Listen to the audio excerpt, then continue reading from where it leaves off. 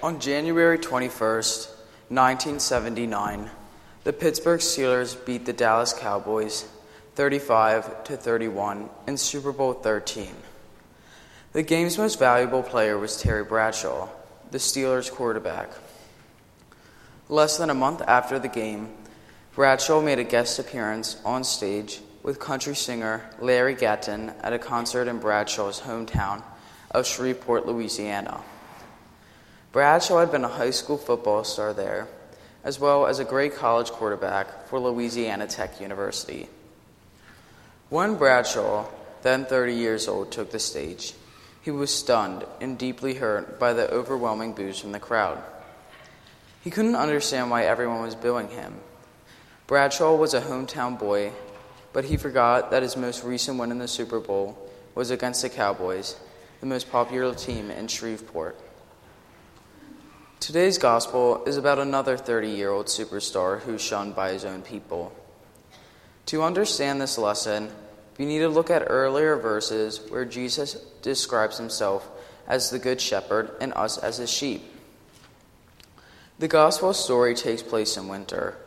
However, the Greek word for winter used in the story implies that a cold rain was falling as Jesus walked into the temple. Jesus may have been hurrying to get out of the bad weather. The area of the temple where Jesus enters was called the Portico of Solomon. The location was old and historic. It was where Solomon built the original temple about 1,000 years earlier. When Jesus walked into this area, the Jews who gathered around him were likely high-ranking members of the synagogue. We can wonder whether they planned to confront Jesus at this location because it was historically sacred, or because they believed they had Jesus cornered on their home turf.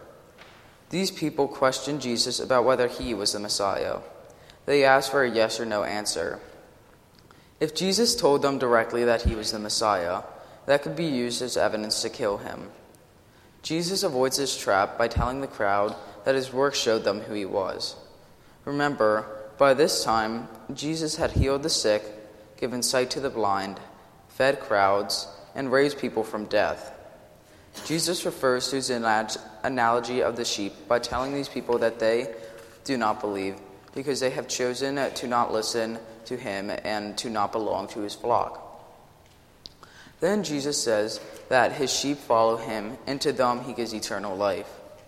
The Greek words that Jesus uses when he grants them eternal life are those used by royalty or other high authority when granting gifts to others. By using these words, Jesus gives yet another indication that he is the King of Kings. Although Jesus will not answer the crowd's questions with a yes or no, Jesus clearly presents himself as the Messiah, but they have rejected him. By the way, I don't pretend to know Greek, but Google Translate does. Jesus tells these leaders that they hear only what they want to hear. They refuse to accept that Jesus is the Messiah, even with all of his miracles. Instead, they've trained themselves to hear and believe that Jesus was a fraud. This reminds me of a story of a man and a woman walking down a busy New York street. The woman in the story mentions that she heard the sound of a cricket. The man asked, "How could you hear the sound of a cricket on a busy New York street?" "Well," answered the woman, "I'm an entomologist. I'm trained to listen for the sound of insects." She then opened her purse and tossed a $50 coin on the busy sidewalk. After hearing the sound of the coin strike the sidewalk, many people turned and attempted to grab the coin as it rolled.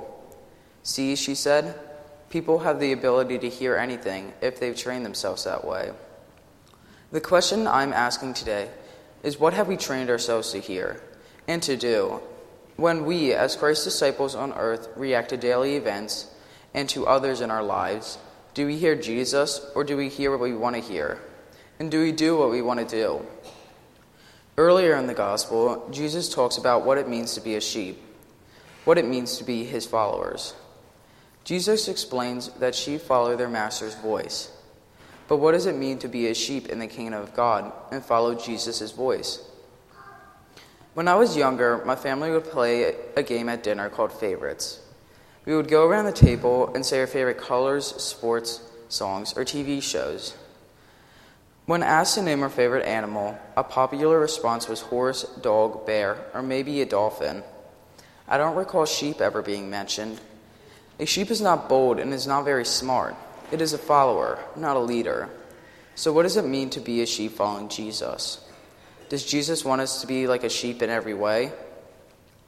Well, let's remember how Jesus conducts himself in our lesson today. He doesn't back down from the leaders of the temple. Instead, he strongly confronts these people. As Jesus' obedient sheep, Jesus expects us to follow his example and to be strong with conviction and to be without denial, just as he was to those who did not believe in him. Although we are to be sheepish in following Jesus, we should be like lions in our strength, our courage, and our faith in God in spreading Christianity in our world. And there is yet one more lesson in today's gospel about what it means to be a sheep in the kingdom of God. Throughout his life, Jesus gave us examples of how we should act and behave. In today's gospel, Jesus shows us how to face rejection. You may have had rejections in your life. Maybe you didn't get the job you wanted or accepted into the college you liked. Maybe you were fired from your job or failed a class in school. Maybe you were forgotten by friends or abandoned by your family or spouse. Jesus' rejection in the temple ultimately leads to him being sentenced to death. But through all of this rejection, Jesus continues to preach about forgiveness and acceptance for anyone who wants to join his flock. His point is that he came to earth as a Messiah for everyone who follows him, regardless of race or nationality, and regardless of their past sins. All Jesus requires is that you follow him as a sheep in his flock. This invitation is open to everyone, even those who have lived their lives outside of the church. In our daily life, and especially within these walls, we should learn from Jesus to accept new sheep into the family of God. We should train ourselves to hear his voice, not the voices we want to hear. But what does it mean to accept people into Jesus' flock, particularly if they are not like us? If a dirty, smelly, homeless person sat down in the pew next to you, do you shake his or her hand during the greeting of peace, or do you turn away? Do you greet and welcome them after the service? If you disapprove of someone at work or school, do you walk away? Do you get even for some sin against you? Or do you, like Jesus, look past the sin and see the person as a brother or sister in Christ, a forgiven sinner like you?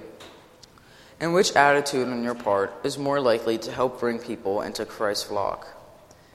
In the 37 years following Super Bowl 13, Terry Bradshaw has lived a famous life as a football player and later as a TV pregame broadcaster. His life has also been turbulent. The quarterback now admits he lived an unchristian life that destroyed 3 marriages.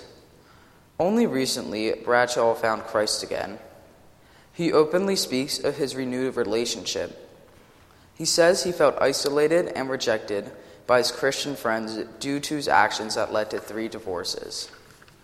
He didn't feel welcomed or accepted in the church or elsewhere by people who said they were Christians, and he turned his back on Christ, in part because of good people like us.